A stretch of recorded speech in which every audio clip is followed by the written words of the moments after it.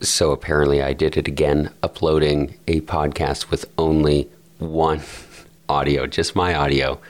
I'm a fool, but please enjoy this episode. I fixed it now.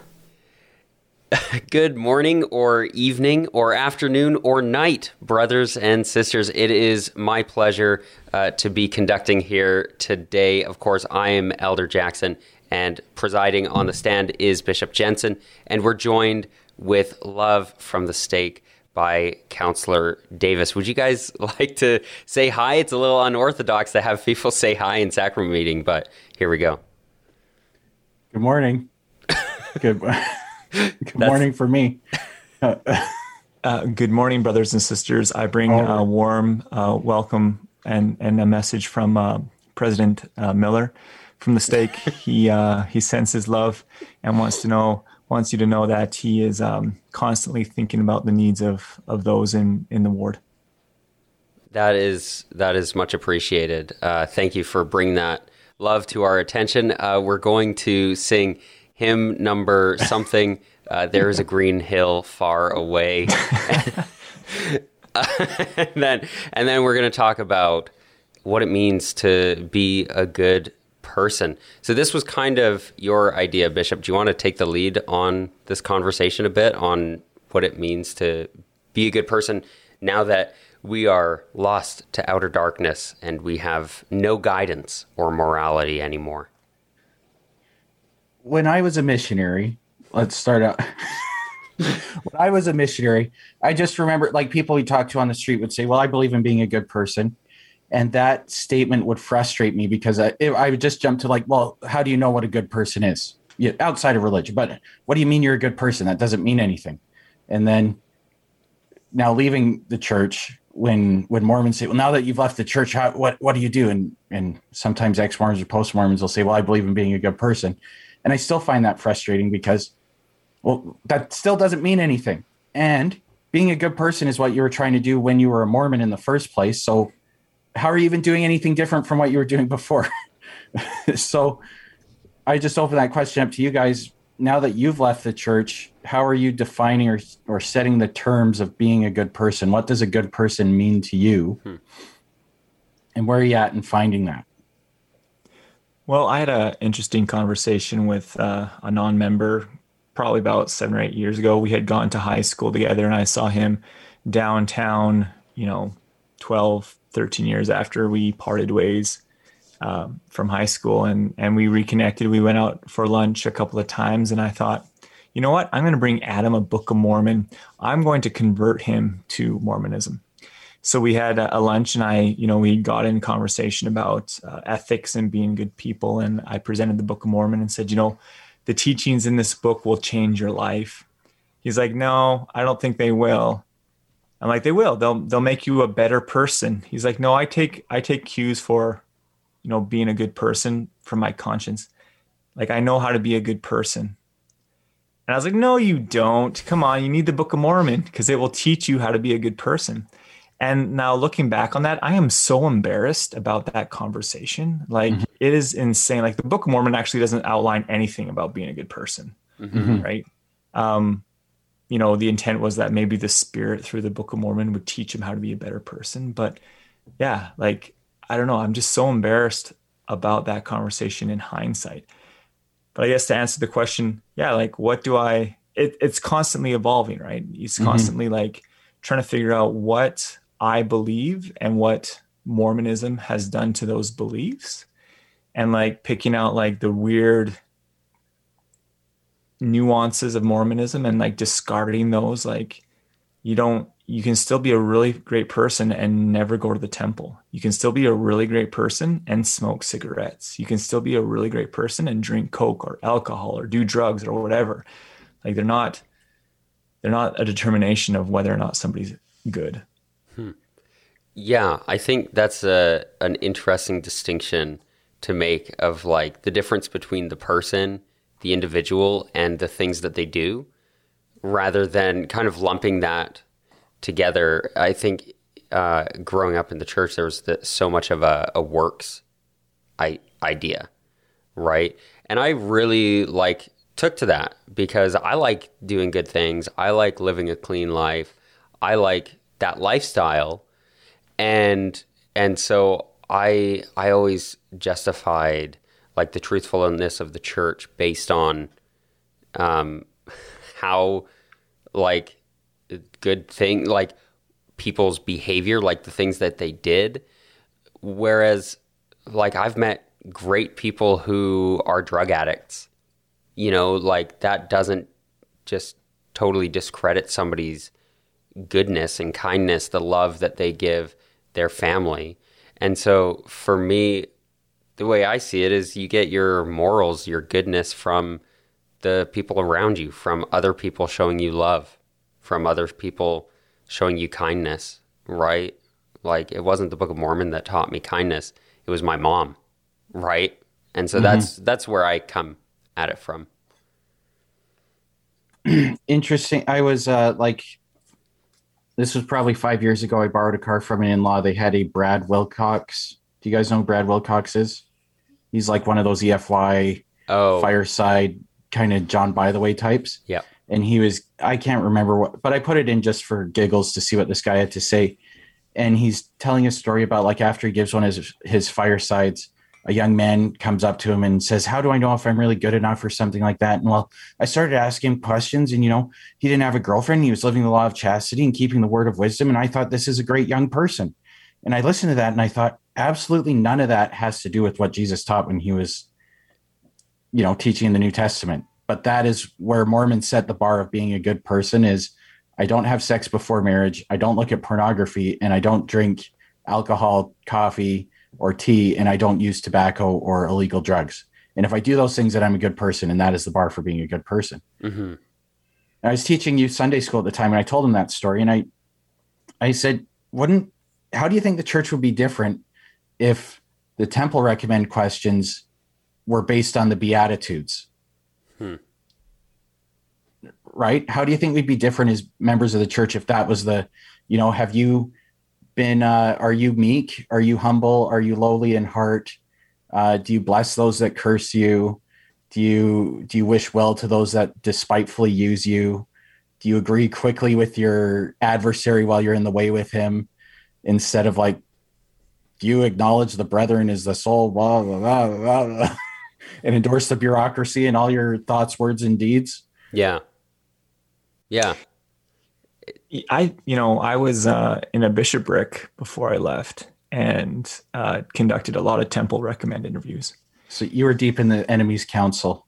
Yeah, yeah. I've been wanting to say that. It's from Lord of the Rings. I've just been wanting to say that. Well, I am technically a high priest. Right.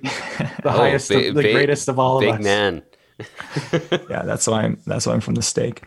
But I really had a hard time with the temple recommend interview questions, because there's this one part which is like, are you honest in all thy doings? Or I don't know if they say thy, anyways. And people would be like, yeah. But I'm like, that's actually probably the most important question of them all. Right? I'm thinking about digging a pit for thy neighbor. Like, it's just, there's so many people that are not. And that's what kind of like really irked me, because when I saw members doing dishonest things or like kind of, speeding to the temple to be there on time, I was just like, are we going about this the wrong way? Mm-hmm. And, that was probably the one thing that, like, when you transition out of the church, is very traumatic.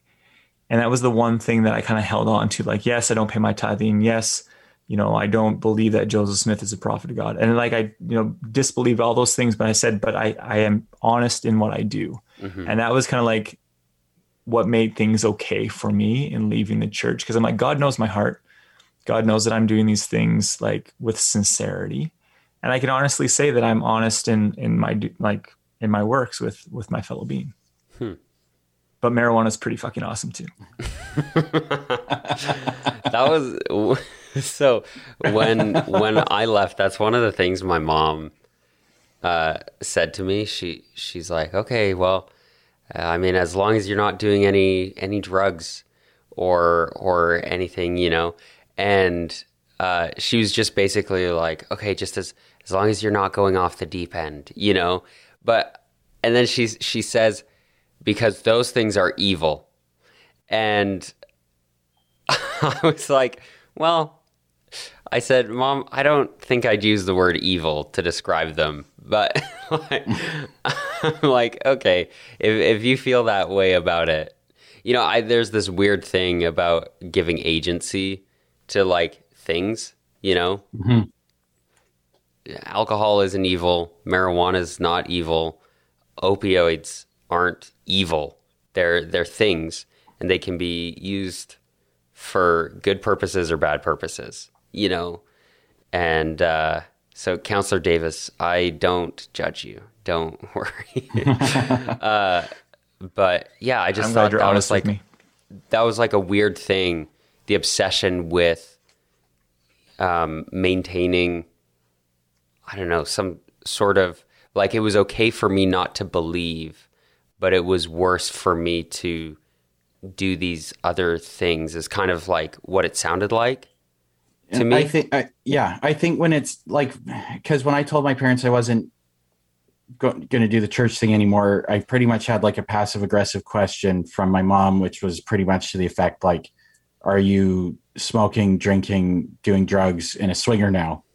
Like all of the above, Mom. all of them, right? But it was like, so what do you think is right and wrong? And I'm like, so do you mean, am I keeping the standards of the church, right? Like, yeah, they're more concerned with you keeping the standards of the church, than you showing up on Sunday and like doing the ordinances and stuff, which is such a strange thing. And I know not everybody feels that way, obviously, but there definitely is when you leave, it's like, oh, but you're still going to keep the standards, right? It's like you realize like the standards were set by like a bureaucracy and like control freaks, right? Like, yeah.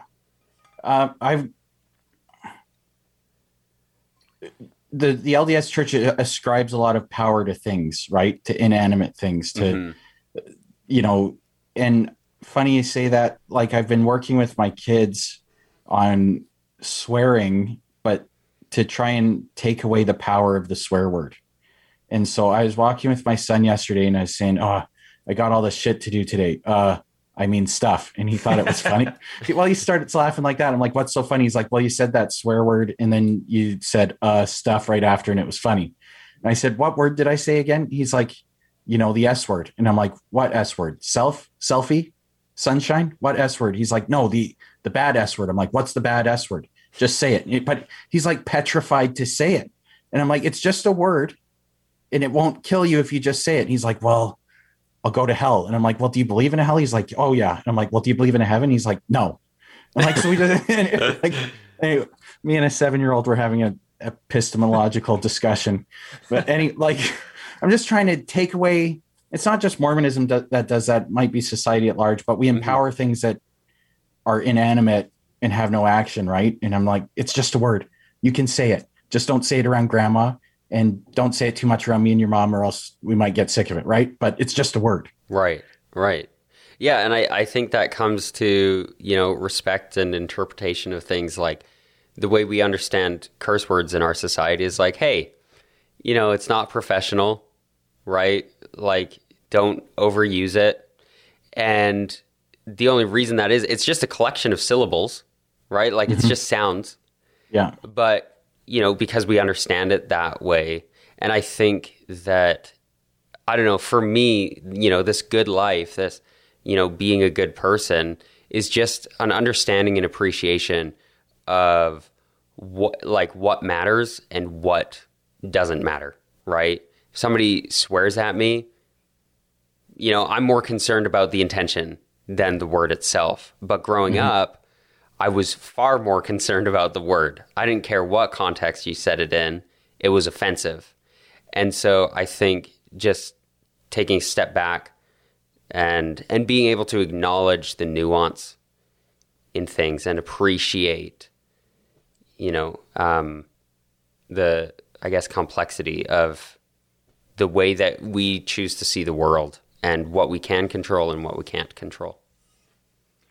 My brother is a high school teacher, and he was sharing with his English class the differences between the connotation and the definition of words. And I think for Mormons, we get really hung up on the connotation of words instead of the actual definition. And I think that's where kind of the swear words kind of sit. Like, okay, the connotation is really strict and we're worried about that, but what is the definition of, and another way to say that is like, okay, what is the context versus like the reality? Because I think of like polygamy, and like polygamy, when you distill it down, is a horrid practice. And, you know, that's the definition of it. But like the connotation that Mormons try to propagate is, you know, it's the higher law, blah, blah, blah. And we get so fixated on the connotation and just like, holy, that person sweared, they must be a really bad person. It's like, well, let's look at the definition. Let's get down to the root of what's going on here and actually get into that.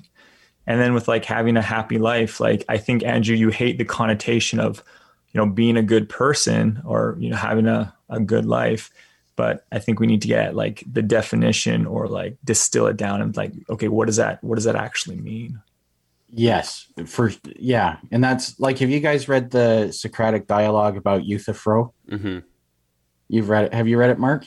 Did you have to read it in high school? So the Socratic dialogue, Euthyphro is this guy. He meets Socrates at the courthouse and they're talking like, why are you here? What did you do? And so Euthyphro's there because his dad killed a slave and he's charging his dad with murder. And Socrates is like, what kind of man would take his own dad to the courthouse over killing a slave? And he's like, well, I'm a just and pious person. That's the word they use, is pious. And so Socrates is, well, how do you know that what you're doing is pious? And he's like, well, whatever the gods think is pious, that's pious. And whatever they hate is not pious or holy. And they just get into this discussion, but it boils down to, you know, are things good because God said they're good, or does God tell us to do things because they're good in and of themselves? And so where do we get good from? Does it come from a higher power, or is it good because we say it's good, or is it good because it's independently good? And that's kind of where I start going with this. Like, where do you get your goodness from? Where do you get your definition of good from? And that's kind of what the Euthyphro dialogue is kind of about, is what is good? What does good even mean? How do you know that something's good? Well, and then you think about swinger clubs and like I'm like, man, that is brutal. But like you talk to people. I worked with a lady who was like a swinger with her husband. Mm-hmm. And one time, I didn't know this at the time, but then she like came to me and this other manager. She's like, my husband has cheated.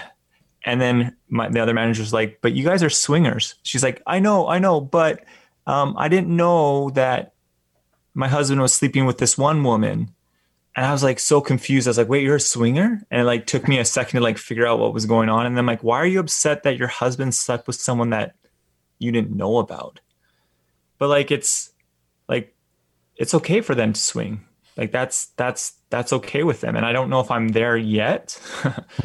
My wife has anything to say about it, I will never be there. Yeah. But like, how do they get to a point where they're okay with that? Because like, what is the definition of being a good person?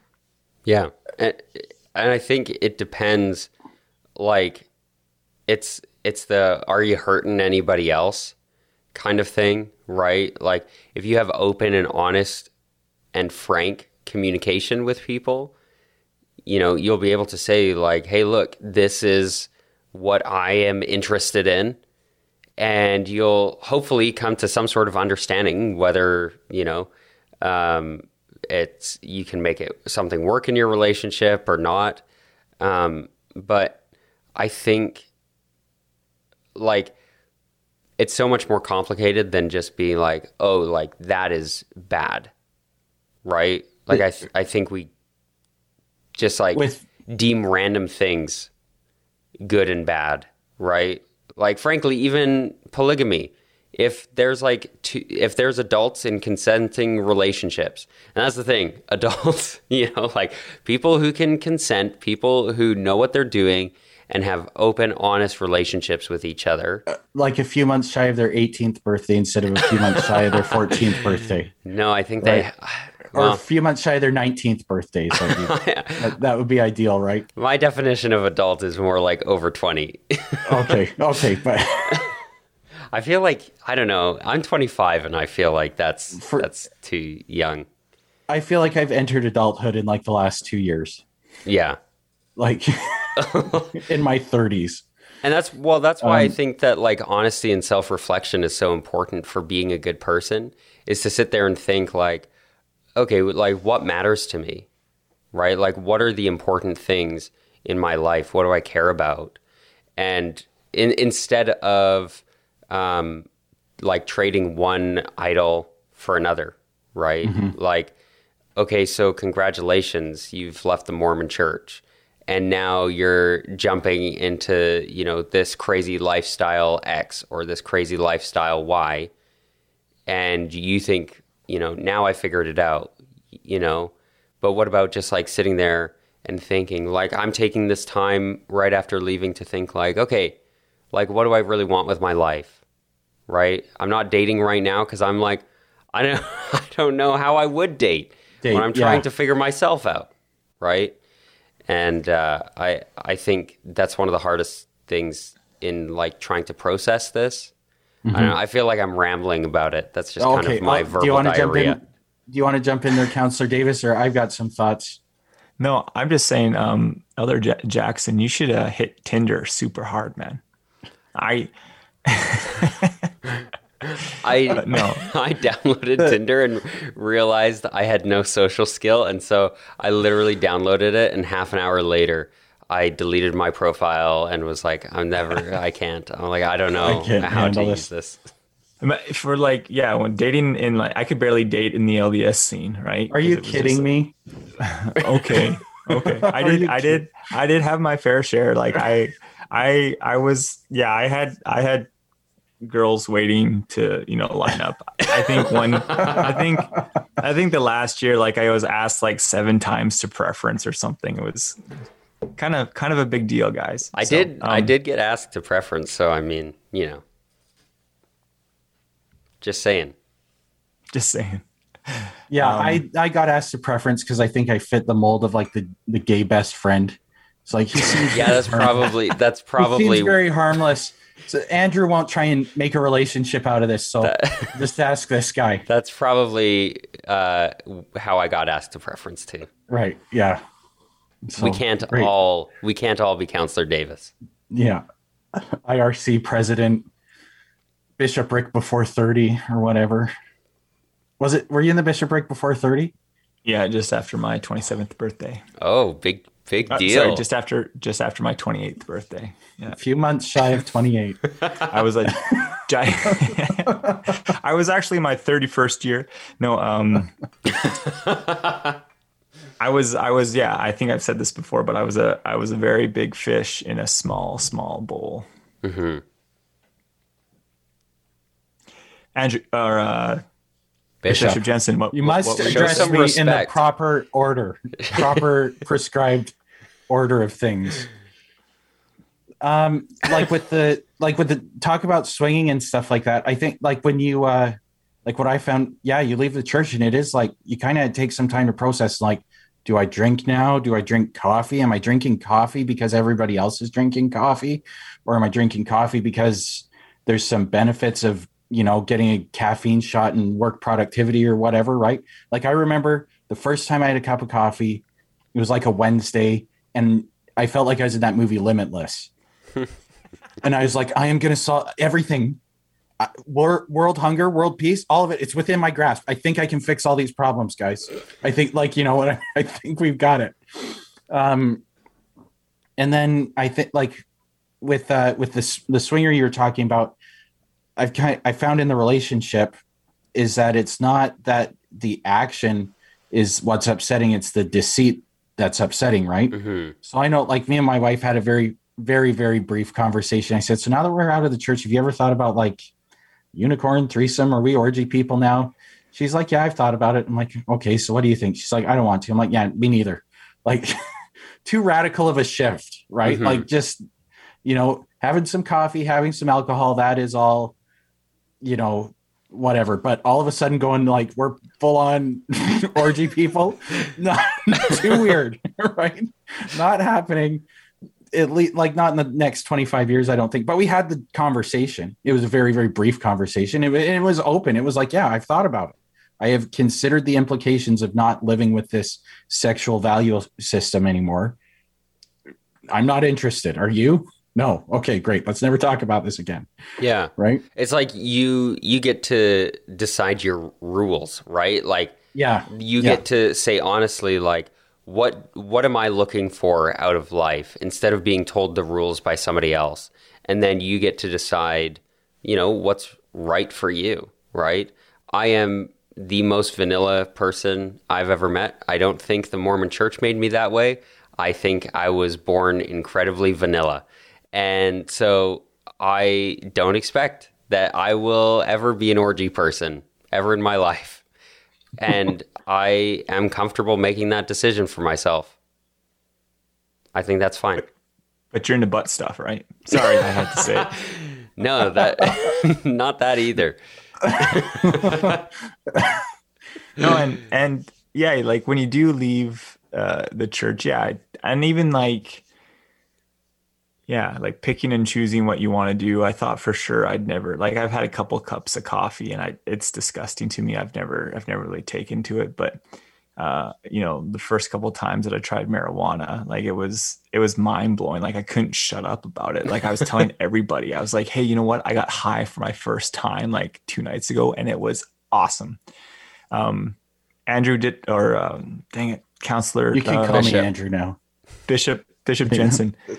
Did I send you that video that of you getting high? Have you seen the video? Laying in bed, laughing like the Joker? Did I send you the one of me getting high?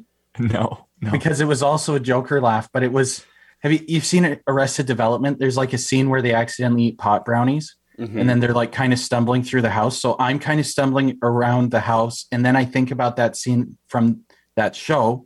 And then it is so exactly like what I'm doing right now that I can't stop laughing about it. And then I pour out like a bowl of cereal and milk. And for some reason, the milk coming out of the milk carton is absolutely hilarious. And like I feel like my rib cage is going to explode because I'm laughing so hard. It feels so good. Like, what triggered me was I, with some work emails, this guy named Enos had emailed me and some other people. And he said some pretty naive, ignorant things. And my wife was like, don't respond to any emails while you're high. I'm like, I'm going to email back Enos the penis. And then that just like set me off. And I laughed for like 25 minutes straight. Yeah. And my wife like left. She's like, I can't take this anymore. And she could hear me like cackling throughout the entire house for 25 minutes. And yeah, it was... There's one friend that I've gotten high with a couple times, but we find the same things absolutely hilarious without even talking about them. We're like looking at a bunch of grapes on the table and I'm like, it's just like, and he starts laughing and I'm laughing. I don't know what we're laughing about. And then I'm like, have you ever seen Cheech and Chong? He's like, this is exactly like Cheech and Chong. Anyway, so yeah, anyway. We digress. But I think one thing that I am actually thankful for the church for is that it kept me away from those things until I was at a time in my life where I could actually do them responsibly. Yeah. Right. I avoided a lot of trouble, I think, by not doing those things in my teen years. And now, like in my 30s, I have a spouse who can look after me if things get to, I've got somebody on hand who can call the hospital if I need to go or something, somebody who can take care of me, someone I feel safe with, who I trust and stuff like that. Anyway, being a good person. But sorry, I'll share one more thought. When you leave the church, like in the church, everything's black and white. Like the church has an answer for everything, except it doesn't. But you feel like there's an answer for everything. Everything can be explained. Yeah. And then when you leave the church, there was like this mysterious awe that appeared in my life. Like I had all these questions, and it was nice to like not have to worry about finding answers for those questions and just like embrace life here and now. Like we get so focused on the hereafter, we kind of miss the right now. But these mysterious questions that, we thought we knew in Mormonism, we don't know anymore. And it kind of creates this like sublime, like, okay, like I'm not in control of my life, but life is pretty awesome. And there's so much to experience and so much to do. Let's experience it. Yeah. That's one of the things I explained to one of my friends when I told her that I'd left. And she asked me, she's like, so what's the point, And I tried to explain that I don't think there is any inherent meaning to life other than whatever I decide to give it right now. And I said, as soon as I stopped worrying about, bringing souls unto Christ and doing everything right and following the rules, I was actually able to like turn to people and start caring about people right here, right now, instead of worrying like, oh, what eternal consequences will this have? And, oh, I can't do that because that would make me a bad person. And instead just saying, I'm just here to be a decent human being. That's it. And like right now. In the last week, thinking about this, about being a good person and what it means to be a good person and where do we get good from and what is good and how do you define good, I got myself really, really mentally spun up, and I was feeling just kind of generally on edge and a bit angry. And I was like, the last time I felt like this was when I was going to church, because when I was going to church, I was always thinking about what is the good or right thing to do all the time. And I was always spun up about it and always angry about it. And I was like, oh my, I haven't felt this way in such a long time. Like it was such a relief to just be like, I deal with situations as they come. Mm-hmm. I deal with moral dilemmas as they come, and I try and make the best choice that I can. And if I make a wrong choice, I'll find out and then just try and do better next time. And that's all I can do. And I think that's the crux of being a good person is I make the best choice I can. If I make a mistake, I try and do better next time. And other than that, like I can't do anything else. Yeah. Yeah. Instead of an obsession, I think there's a lot of guilt that goes around in high demand religions. Yeah. Well, it's crazy that the Book of Mormon says like everything that is good comes from God and everything that's not good comes from the devil. Like I remember thinking like you're on like this knife's edge of like falling to like either side and going to like the depths of hell or like the celestial kingdom, like literally with every single thing you do in your life. And I was like, at times that was like kind of overwhelming. Mm-hmm. It's like what? And I think now step back and be like, there's a lot of stuff that's just mundane. Mm-hmm. And you don't have to worry about it. But then there's other things where you just don't be an ass. Just like help your fellow human, like be a decent person. Yeah. Right. Like don't be a dick. That's what I'm trying to ascribe myself to now as a governing philosophy. Right. Well, because I think as a member of the church, I was a big dick. And I think compensating. Like I was, right? Yeah, compensating for my lack of for my micro penis. But you heard it here first, folks. Yeah, and my wife can come on the show and attest to the same. But I remember, like, I was so angry, and I was like an angry anarchist, probably from the first time I heard the word when I was like 12, and I always had to fight the power, and I didn't know why, but I always had this feeling to fight the power. And then when I stopped going to church, I'm like, I don't really care who's in charge anymore, and you know, sometimes this party gets it right. Sometimes these guys get it right. I just don't really care. And, you know, overall, I think I'm happier with a government than without one, no matter who it is. But for a long time, I had like all these anti-establishment feelings. And I think it was just that I was born into an autocracy that I didn't understand, but I couldn't openly hate it. So I just hated everything that looked like it. And then when I let it all go, I don't care anymore. Yeah. Yeah. I've been going through that. There are lots of systems, and everybody's part of one or another or 10. And yeah, I think that can't stop you from just being a decent person, living your life. Yeah. Any more thoughts? Has anybody come to a conclusion on being a good person? That's what what does it mean to be a good person? Have we come to a conclusion on that?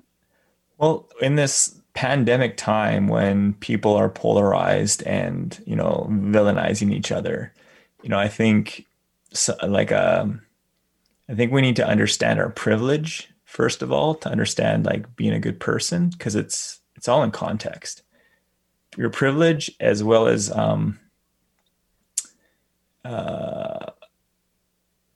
doing inner work. So, Bishop Jensen, you mentioned this before, but like seriously, like pausing and like looking at yourself, what you have, what you do, and why you do it constantly, right?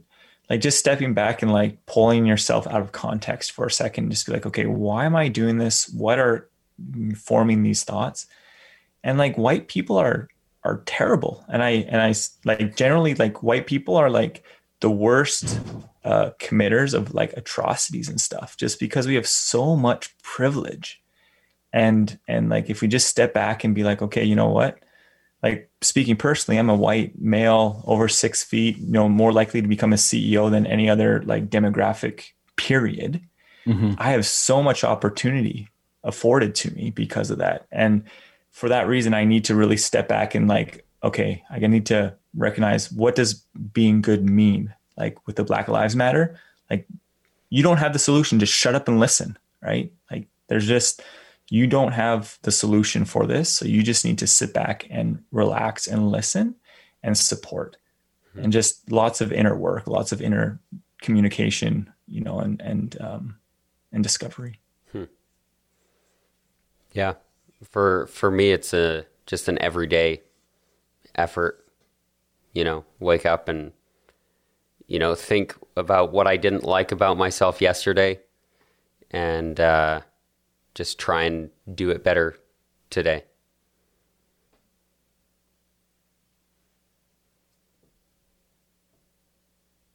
Okay. Anybody?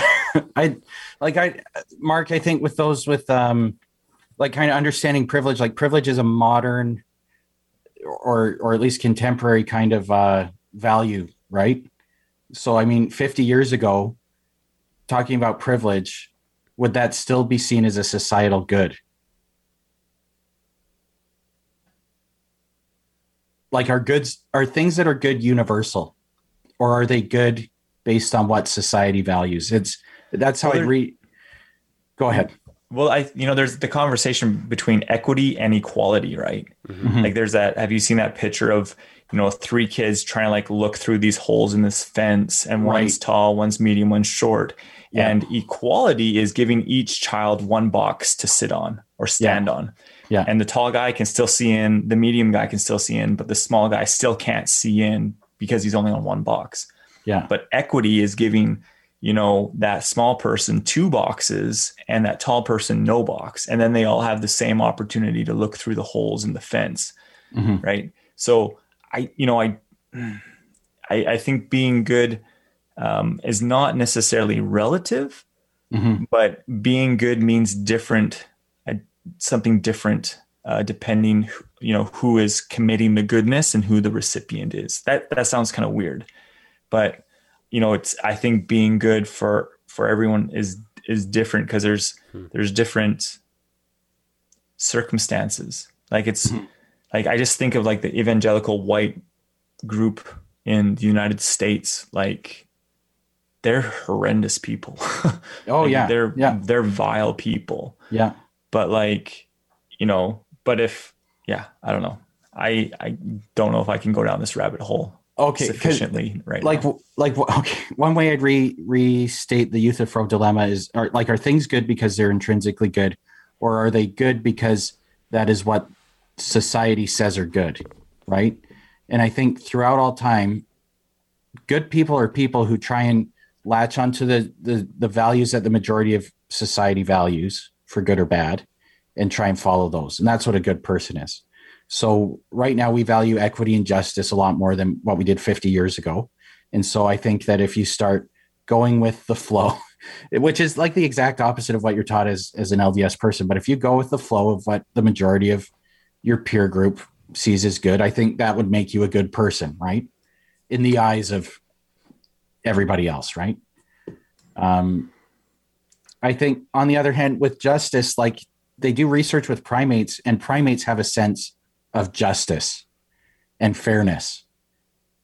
And I think with a social species, I think those are justice and fairness are at least two principles that I think, even further down the evolutionary chain, they're intrinsically linked to a social group. So if we're going to be social and a social species, then we have to learn how to be just and fair. Yeah. And I think justice and fairness is taught. And I think people with money are a lot more unjust than the rest of us. Right? I just think there's this I'm speaking with broad strokes here. Yeah. But, their definition of justice is skewed than for the rest of us. Yeah. Because it's like, if you can't empathize, I don't know if there can be proper justice or proper equity. I agree. Sorry, go ahead. No. There was I was listening to a philosopher on YouTube. I think his channel's called Philosophy Tube, but he's talking about some other philosopher who came up with the idea of he called it the liberal communist. And what he's talking about is people like Bill Gates or Jeff Bezos, where they set up these corporations and shell companies. They avoid paying taxes, but then they try to donate to charity and do good things instead of just paying taxes. Right. And so it's like they espouse these communist or socialist values, but only if they can do it. Mm-hmm. Right. It's socialism on my terms. Right. So when you talk like Jeff Bezos and Amazon, they set up all these charities and donate to all these charities. It'd be great if Amazon just paid the 25% tax rate. That would just be great. And then don't donate to any charities and just pay the 20. And then we can build bridges and roads and help the water in Flint, Michigan, and, do all these other things. Right. But, yeah, I get what you're saying about the exceptionally rich having a weird view of justice and fairness. Right. Yeah. I've heard the dangerous philanthropy, like what you've mentioned. Yeah. Just, Zuckerberg donating $100 million to the education program in the state of New York. Right. It's like, no, just pay your taxes, because the government is acutely aware of the needs of the general public. And if you would just pay your share, a lot of the stuff would be resolved. Yeah. But it's justice and equity, but justice and equity on my terms. Yeah. Okay. So have we beaten this to death? Yeah, we're good to conclude. Okay. In the name of, I just want to say another thing, since you've brought up Euthyphro a couple times, and I just want to quote Euthyphro here. He says, "Another time, Socrates, for I am in a hurry and must go now." Awesome. In the name of Jesus Christ, amen. Amen.